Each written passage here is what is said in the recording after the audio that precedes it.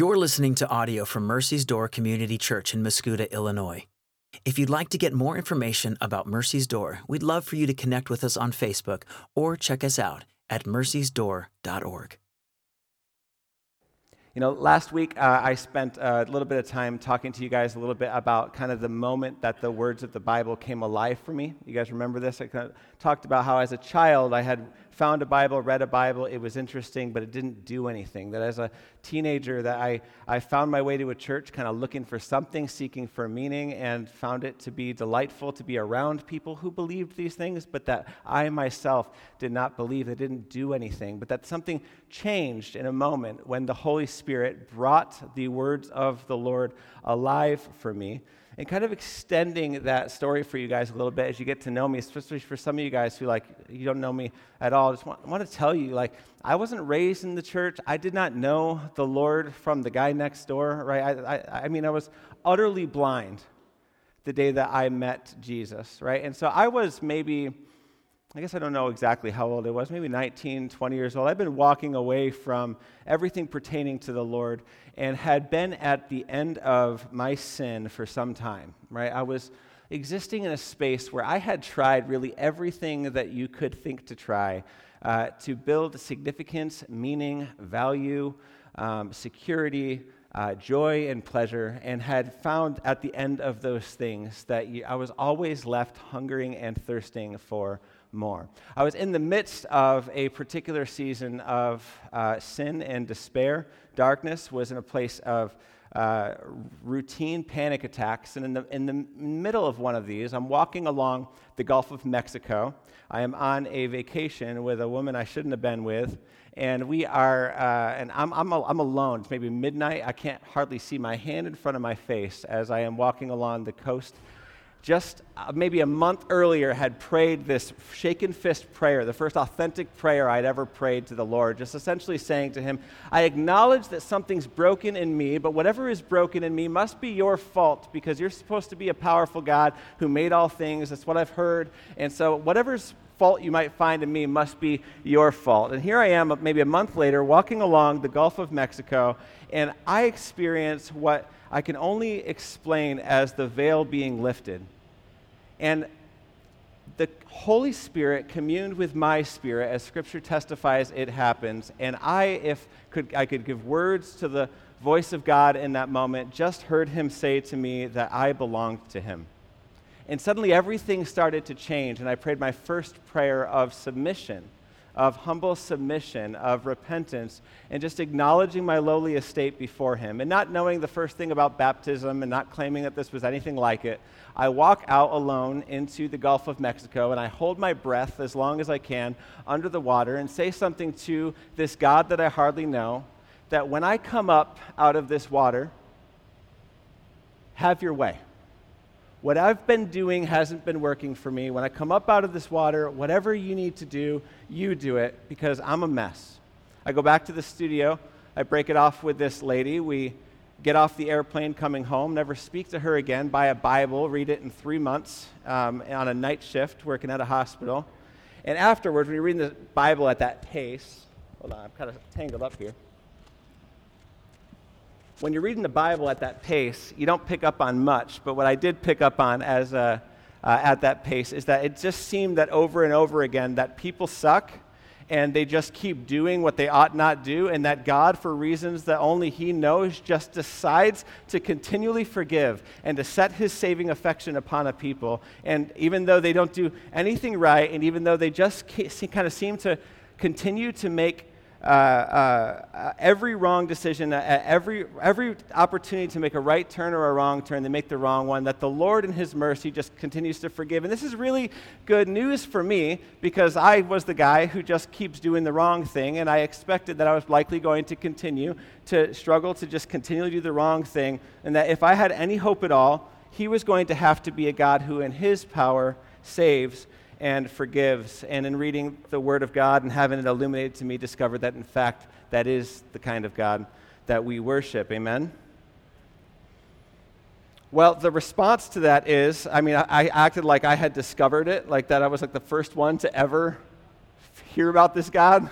and I needed everyone to know. So on my day shifts, I would sit at a different cafeteria table every day and just like be like, guys, have you ever heard of Jesus?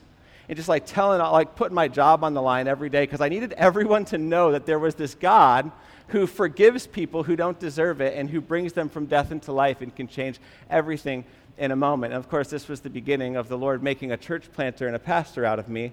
I never would have thought that a day would come where 5 years ago, Mercy's Door was just an idea in a living room, that she would start as 12 friends in a living room, and that today we would be 5 years in, and a church that didn't formally exist would exist, that I would be made a pastor over that church, and that today when we get outside, I'm going to be baptizing my third and last son into this church, all 3 of my sons having been baptized into the faith in a church that was just an idea 5 years ago. This is the faithfulness of God in the life of the guy speaking up here today. And similarly, you're going to find stories like this among the 14 people I think we have today that we're baptizing. And then and you're going to find that if you commune with these folks in gospel community, you're going to hear similar stories. And they sound a lot like this, getting into our text this morning. What happened? I don't know, but I was blind and now I see. This is the best that we can do to explain these things, right? Well, I want you guys to pick up on the way that this progresses in the life of a person who experiences Jesus Christ. And for those of you who have been here, I want you to delight in remembering it for yourself and seeing it. And for others of you who have stood on the outskirts looking in, like some of those we'll see this morning, I pray that you would see what it means to really get your eyes on him. Chapter 9, verse 1. Jesus is passing by. This is after the Feast of Booths, right? He sees a man who is blind from birth, born blind, okay? And his disciples ask him, Rabbi, who was it who sinned? Was it him or was it his parents that he was born blind? And Jesus says back to them, it was not that this man sinned or his parents, but that the works of God might be displayed in him. Okay, that the works of God might be displayed in him. And this is not in any way a main point of my message this morning, but because we are a packed house this morning, it would be unloving for me not to take a minute and talk to y'all about it, just in case even one of you is living in this slavery, okay? But it was not in any way kind of outside the bounds of Orthodox thought in ancient Judaism for them to believe one of two things, that a child in the womb could be held culpable for the sin of his mother, if his mother were to sin while she was pregnant, or that a child could sin while he was still yet in the womb. And they would justify this with conversations about Jacob and Esau wrestling inside of their mother, things like this, right? And so this is a logical question for them. It's a theological question for them. Whose fault is it? Whose sin is it that this guy would be born and he would be born blind? Clearly, either he or his parents are at fault. And Jesus says, you're barking up the wrong tree. It's not a matter of who sinned. It's a matter of whose glory is going to shine in this moment. It was not that this man sinned, but it was that the works of God might be displayed in him. Now, there's a lot of bad theology in the church today about sickness and injury. And so that's why I just want to take a minute this morning and talk to you. Listen, if you are marked by infirmity, if you are marked by illness, by sickness, cancer, disease, COVID, autoimmune, whatever, if you wake up and it hurts, and day by day it hurts, and you have heard in your life that clearly this is your fault, that your sin has brought this upon yourself, or this is the generational curse of someone else in your life, I want to free you from that this morning and say to you, what Jesus has to say about this is that it is neither his sin nor his parents' sin, but that the works of God might be displayed in him. And Christian, I need to say to you that when we start to believe this, and you're not alone if you believe this, there's others in here who have struggled with this. When you look at your plight against malady and infirmity and you say, what is God trying to do here? What is he trying to teach me? He's clearly punishing me here for something. And if I could just this or that obey better, then the Lord's favor would be upon me and my illness would be lifted. I want to free you from that this morning because here's what you're believing. You are believing as a Christian that your sin, which needed to be paid for, and I affirm that it needed to be paid for, and was paid for at the cross by Jesus Christ. It didn't need, you didn't owe the Lord cancer for your sin. You didn't owe the Lord bodily suffering for your sin. You owed your life for your sin. You deserved what I deserved, death for your sin. We don't pay off our sin through personal suffering. We don't beat ourselves or sustain enough lowliness that somehow the Lord eventually turns from his wrath and changes it to pity on account of the suffering that you endured. That is not what we're called to. Payment must be made for sin, but you can't pay it. And you're not helping Jesus with your illness or with your suffering. He didn't need your help. He didn't require it. He paid it all. And I want that to be a freedom message for you this morning if you are found in Christ, because you need to look upon your maladies and your sickness and those things that hurt with a completely different light and ask a different question, not what did I do wrong, but how does my Lord want to display his glory here? How does my Lord want to display his glory here? And let's see how he does it for this blind man. Jesus says, we must work for the works of him who sent me while it is day. Night is coming when no one can work. As long as I'm in the world, I'm the light of the world.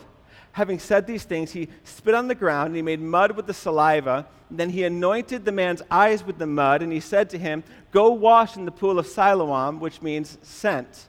And so he went and washed and came back seeing. So Jesus takes this moment with this guy, and they said, why? Why was he born blind? Why has he spent all of these years as a beggar at the gates, blind? And Jesus said, so that, watch this. And then what Jesus does is he spittles in the dirt, and he kneads mud packs together, and he sticks the mud packs on the guy's eyes and tells him to go and wash in the pool of Siloam. And there's a couple of things that stood out to me when I saw the way that Jesus conducted this miracle. The first thing is the easier thing, and if you've been with Mercy's Door, then we talked a little bit about the pool of Siloam.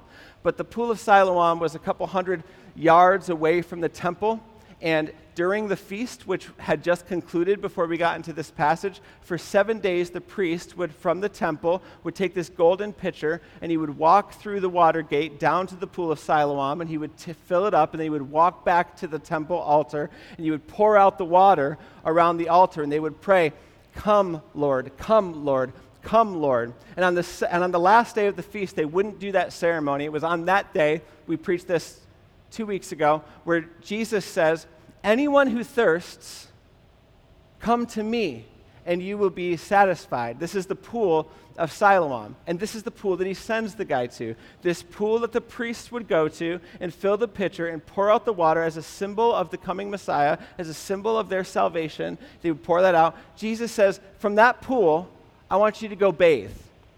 And John, who is careful to make sure that he defines any terms that may not be understood by a non-Jewish audience, he makes sure that we understand that this name for the pool, Siloam, means sent. And Jesus has repeatedly said throughout the book of John so far, you know this, the Father sent me. I am the Son, and I am the sent one, right? So he says, go to the pool called Sent, the pool where they draw the pitcher from. Bathe in it. But he doesn't say just do that. He adds another physical element to the healing. What Jesus does is he makes these mud packs, right? Now, I don't know theologically if I'm like way off on this, so like maybe don't take notes, just like listen. But here's what I know. Jesus is claimed to be the light of the world, and our author John opens up this by declaring the high truths about Jesus, that he is the Word at the creation account, that he is God himself, that all things were made through him, and without him was not anything made that was made. So this Jesus, who is the Word, who by the power of his Word, all things were created. We know something else about the creation story, don't we? That he created all things by the power of just speech until he creates who? Till he creates man. And then he doesn't just speak. Then our God kneels down in the dirt, and scooping dirt into his hand, he fashions man from the dust, and then he breathes into his nostrils the breath of life, joining himself to man, making him in his own image, that we might reflect him in creation, right? In the creation story, our God, creative and all-powerful, looked at dirt and said, I'll call him Adam. And he made man. And if our God takes dirt and can make a whole human, then our God can take dirt and make eyeballs. Again, don't write it down. I'm not saying he made little eyeballs here. What I am saying is that the guy needed new eyes. From birth, they didn't work. So Jesus makes these mud packs from the dirt, his spittle and the dirt, and he fashions them. He sticks them on his eyes. He says, go wash, and he comes back seeing.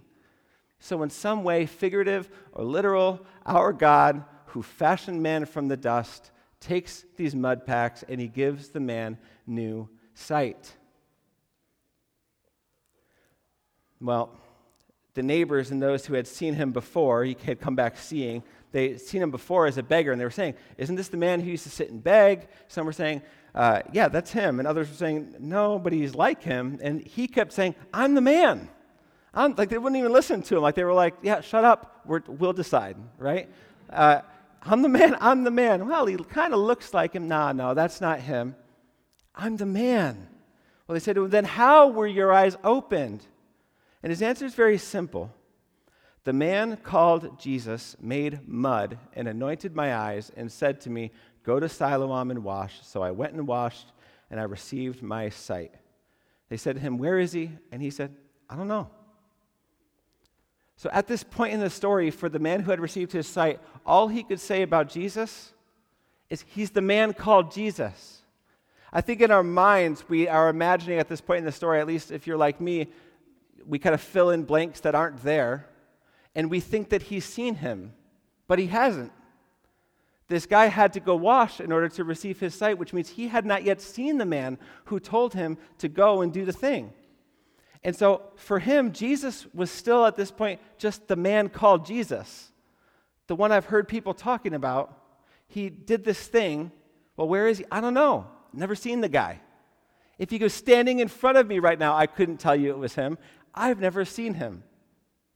But the fact that I could talk about what I've seen and haven't seen at all right now is the miracle, isn't it? Because until now, the answer was, I haven't seen anything. Now it's, I haven't seen him, not yet. Well, let's keep going. They brought him to the Pharisees, the man who had formerly been blind, and now it was a Sabbath day when Jesus made the mud and opened his eyes. And so the Pharisees asked him again how he had received his sight. And he said to them, he put mud on my eyes, and I washed, and I see. Some of the Pharisees said, this man's not from God. He doesn't keep the Sabbath. But others said, how could a man who's a sinner do such signs? And there was division among them. And they said again to the blind man, what do you say about him, since he has opened your eyes? And he said, he's a prophet, which is right and wrong. Now, we learn here in the story that it was the Sabbath when Jesus did this healing, and Jesus loved to do this. Again, we've been walking through this book, but Jesus is constantly doing stuff in ways that the people don't want him to do it in order to elevate conflict, in order to create these conversations, in order that he can prove himself to be who he claimed to be. And so here, not only does he do it on the Sabbath, but also, this is maybe not as interesting to you as it was to me, but the fact that they are so interested in how he did it isn't just like their awe and wonder at the miracle, but they're also looking to catch him up. They're looking to trip him up. They want to know, if he did it on the Sabbath, did he do it in a lawful way on the Sabbath? How did he do it? Because their Sabbath laws, if you were to read their Mishnah, which is a giant code book of laws about how you are to keep various laws of God, including the Sabbath, it will tell you what you're allowed to do and not to do. And you are not allowed to heal on the Sabbath, according to the Jewish Mishnah. Only if somebody is at the point of death. And since this was a chronic blindness, this guy would not have qualified for healing on the Sabbath. You'd have to wait till tomorrow. That's true. Now, I kind of doubt that they were thinking about this either, but it was also directly prohibited to knead on the Sabbath. No kneading on the Sabbath, explicitly stated. And I don't know, when Jesus was making the mud pie, he was kneading. They weren't interested so much in the miracle that happened, but how it was that Jesus came, because they're focusing on the fact that he did it on the Sabbath, looking for a way to trip him up. They ask him, well, who do you say he is? Suddenly interested in this guy who's been blind his whole life, who they believe culturally, by being blind his whole life, must be culpable for either his sin or his parents' sin, cursed by God. Suddenly the religious elite are interested in his opinion on who Jesus is. And he says he's a prophet. The Jews did not believe, verse 18, that he had been blind and had received his sight until they called the parents of the man who had received his sight. And they asked them, "Is this your son," one, "that you say was born blind?" I love who you say was born blind, so that they can maintain plausible deniability here. They want to acknowledge for sure that he was born blind, just that you say was born blind. And so they ask him, and so they say, "Is this your son, who you say was born blind? How then does he now see?" And his parents answered, "We know this is our son. We know he was born blind. We don't know how he opened his eyes or who opened his eyes. Ask him. He is of age," likely meaning that he was older than 13 and legally in their culture could speak for himself, could make a testimony.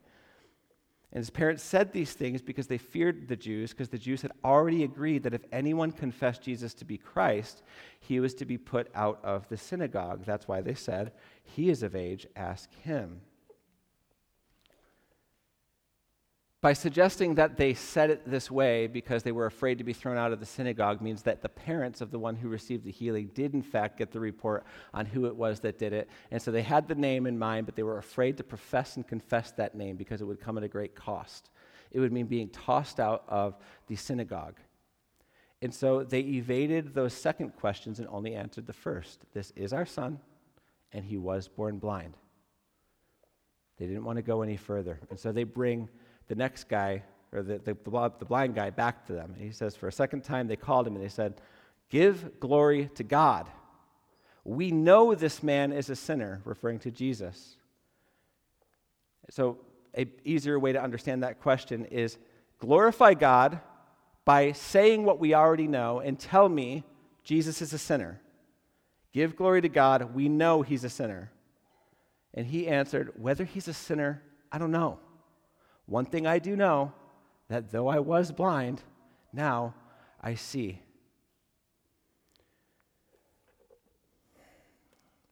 See, this is the point in the message where I think that it's good for us to pause and to take an account of the progression and to think about what it means for us to be recipients of the living work, the regenerative work of Jesus Christ. Listen, he does not give a clinical answer for what happened to him because he doesn't have one. He doesn't even give a theological answer for what has happened to him because he doesn't have one. This guy is not trained in Torah. Like he's not a student of the Mishnah. He's been blind his entire life, begging outside the gates, hoping just to get today's wages so that he can eat. Right? This guy is the last guy to speak theologically on who Jesus is, whether or not he's the Christ, whether or not he should have been able to do that, whether or not it was lawful to do it on the Sabbath. None of that. He doesn't make a theological argument or a clinical argument for what has happened to him. He simply states what he knows to be true, that though I was blind, now I see.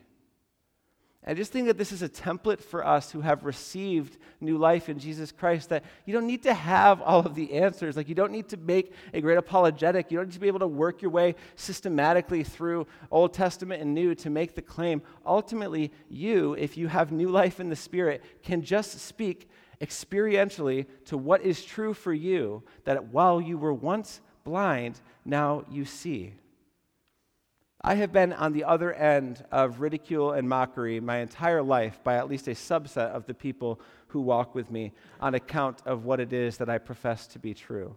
And they would love, just like the people, the culture, the general folks around you, and even the own accuser within your own mind would love for you to be able to make a clinical or a theological argument for what it is that has happened to you. But the truth is that what makes you a Christian isn't so much about what you can describe, what you can define, how you can articulate it, any of that. Ultimately, the question is, has the Holy Spirit come upon you and taken a heart of stone and made it a heart of flesh or not?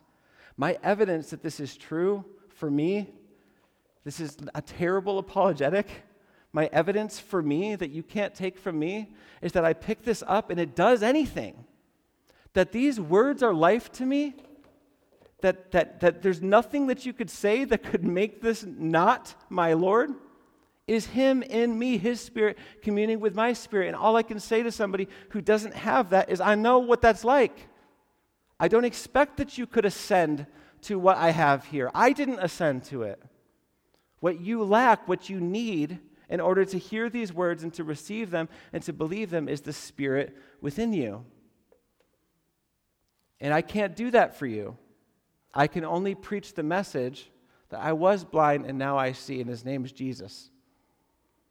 And then you've got to go to Jesus and then let him do the thing. I can't make the mud packs. And so they want to know, when he says, all I know is that though I was blind, now I see, they say to him, well, what did he do to you? How did he open your eyes? Again, really interested in the mechanics of the thing. And he answered them, I've told you already, and you wouldn't listen. Why do you want to hear it again? Do you also want to become his disciples? I love how sassy this guy is. I love it. For some of you, there's hope for you, right? Jesus can save you too. I identify with his sarcasm. This is very much a side note, but the fact that Jesus used spittle was also an assault on the power structure of the day. Okay, it was, again, generally believed that human excrement was unclean, and that to come into contact with blood, with urine, with spit, with anything, right, was unclean, and that it would harm you. But there were also, both in the pagan culture and in the Jewish culture, they had an understanding that these things can have medicinal purposes in the right hands. Okay, it would be a whole thing. And I'm new to the idea.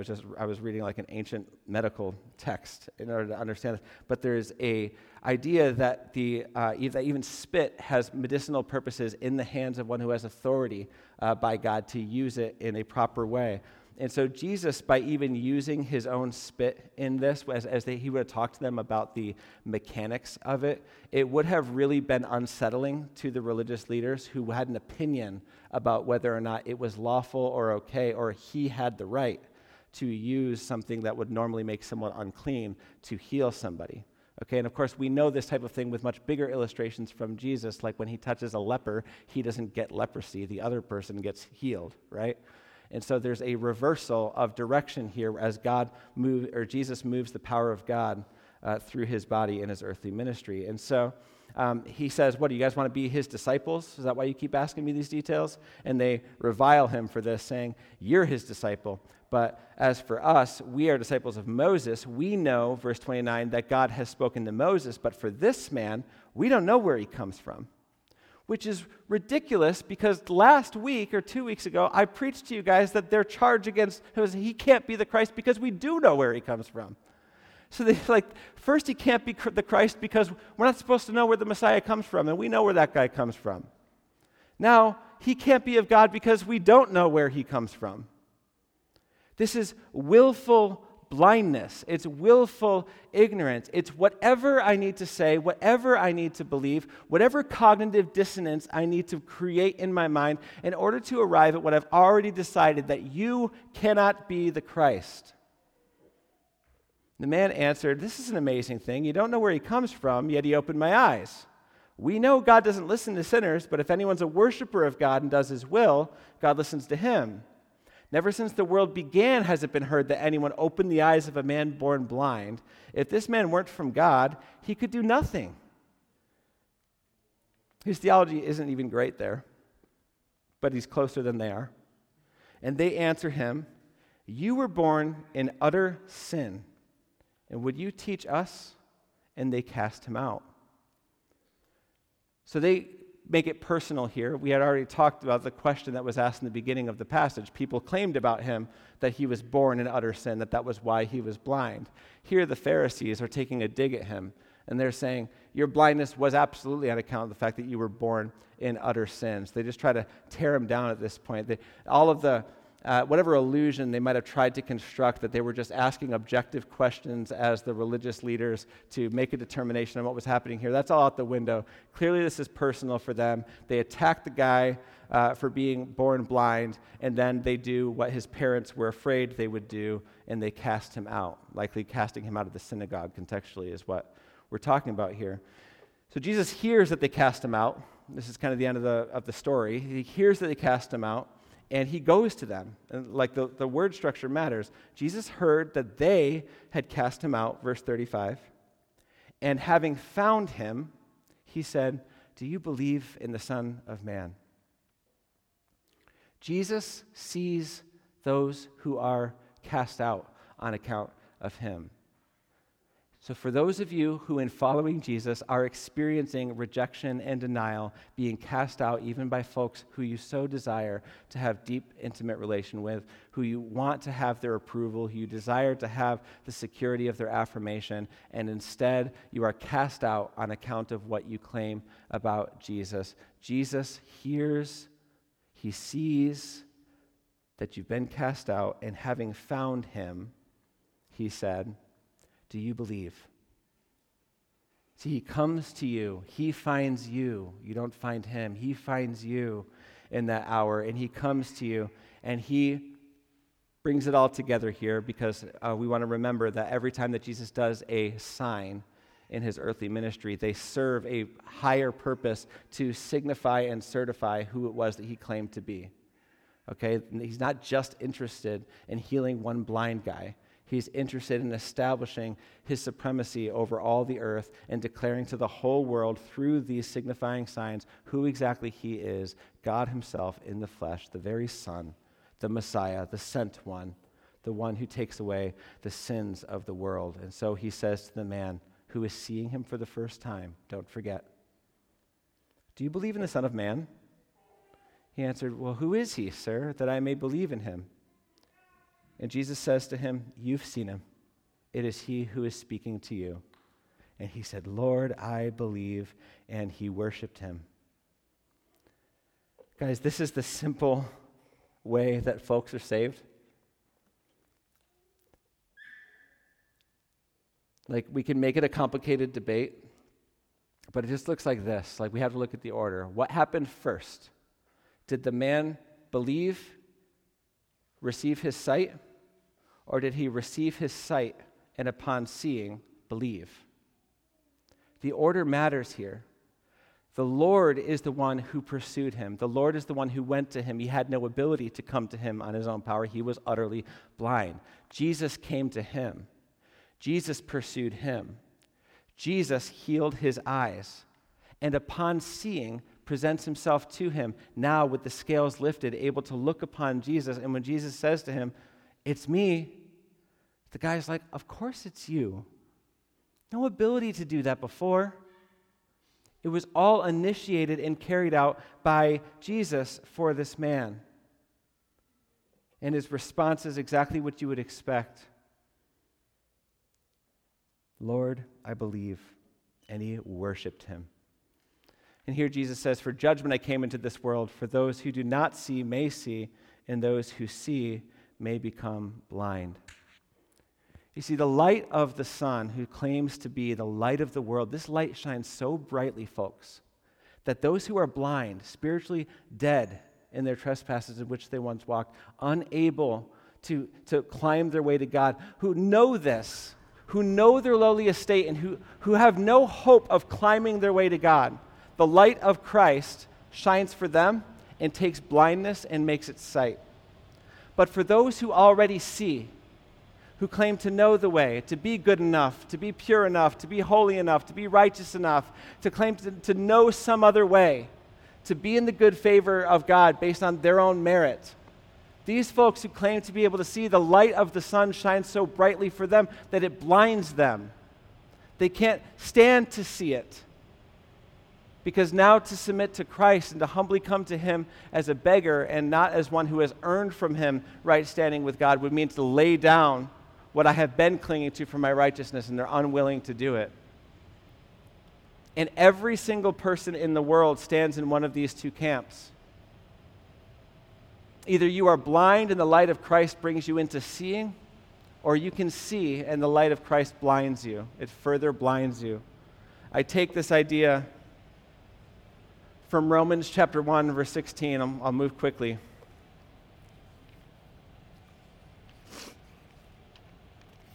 Let me read this to you. Paul wrote it. He says, I am not ashamed of the gospel, for it is the power of God for salvation to everyone who believes, to the Jew first, also to the Greek. For in the righteousness of God is revealed from faith for faith, as it is written, the righteous shall live by faith. For the wrath of God is revealed from heaven against all ungodliness and unrighteousness of men who by their own unrighteousness suppress the truth. For what can be known about God is plain to them, because God has shown it to them. For his invisible attributes, namely his eternal power and his divine nature, have been clearly perceived ever since the creation of the world and the things that have been made. So they are without excuse. For although they knew God, they did not honor him as God or give thanks to him, but they became futile in their thinking, and their foolish hearts were darkened. Claiming to be wise, they became fools and exchanged the glory of the immortal God for images resembling mortal man and birds and animals and creeping things. A little further down, it says that, and since they did not, verse 28, see fit to acknowledge God, God gave them up to a debased mind to do what ought not be done. They were filled with all manner of unrighteousness, evil, covetousness, and malice, full of envy, murder, strife, deceit, maliciousness. They're gossips, slanderers, haters of God, insolent, haughty, boastful, inventors of evil, disobedient to parents, kids, foolish, faithless, heartless, ruthless. Though they know God's righteous decree that those who practice such things deserve to die, they not only do them, but they give approval to those who practice them. See, each and every person on this earth either has been turned over to the debased mind, having been shown everything they need to see to know that their God is Creator God and that they are mere created beings and that these things are evil in His sight. None is without excuse. This is what the Scriptures teach us, that all of us have sinned and fallen short of the glory of God, that we have been shown what we need to see to acknowledge that our God is our God, and yet they won't. And in their refusal to see him for who he has shown himself to be, the Lord turns them over to that debasement of their mind. That sin has literally corrupted the way they think, and we can see it in the interaction of the Pharisees. They are, at this point, willfully blind. They must deny the light.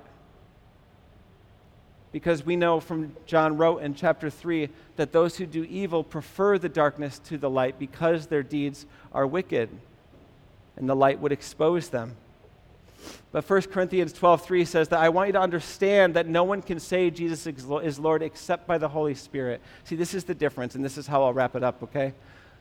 Listen, the confidence that you have in Jesus Christ, the confidence that you have that you are not among those who deny God, but that you are among the children of God, is if you can confess with your lips that Jesus Christ is Lord.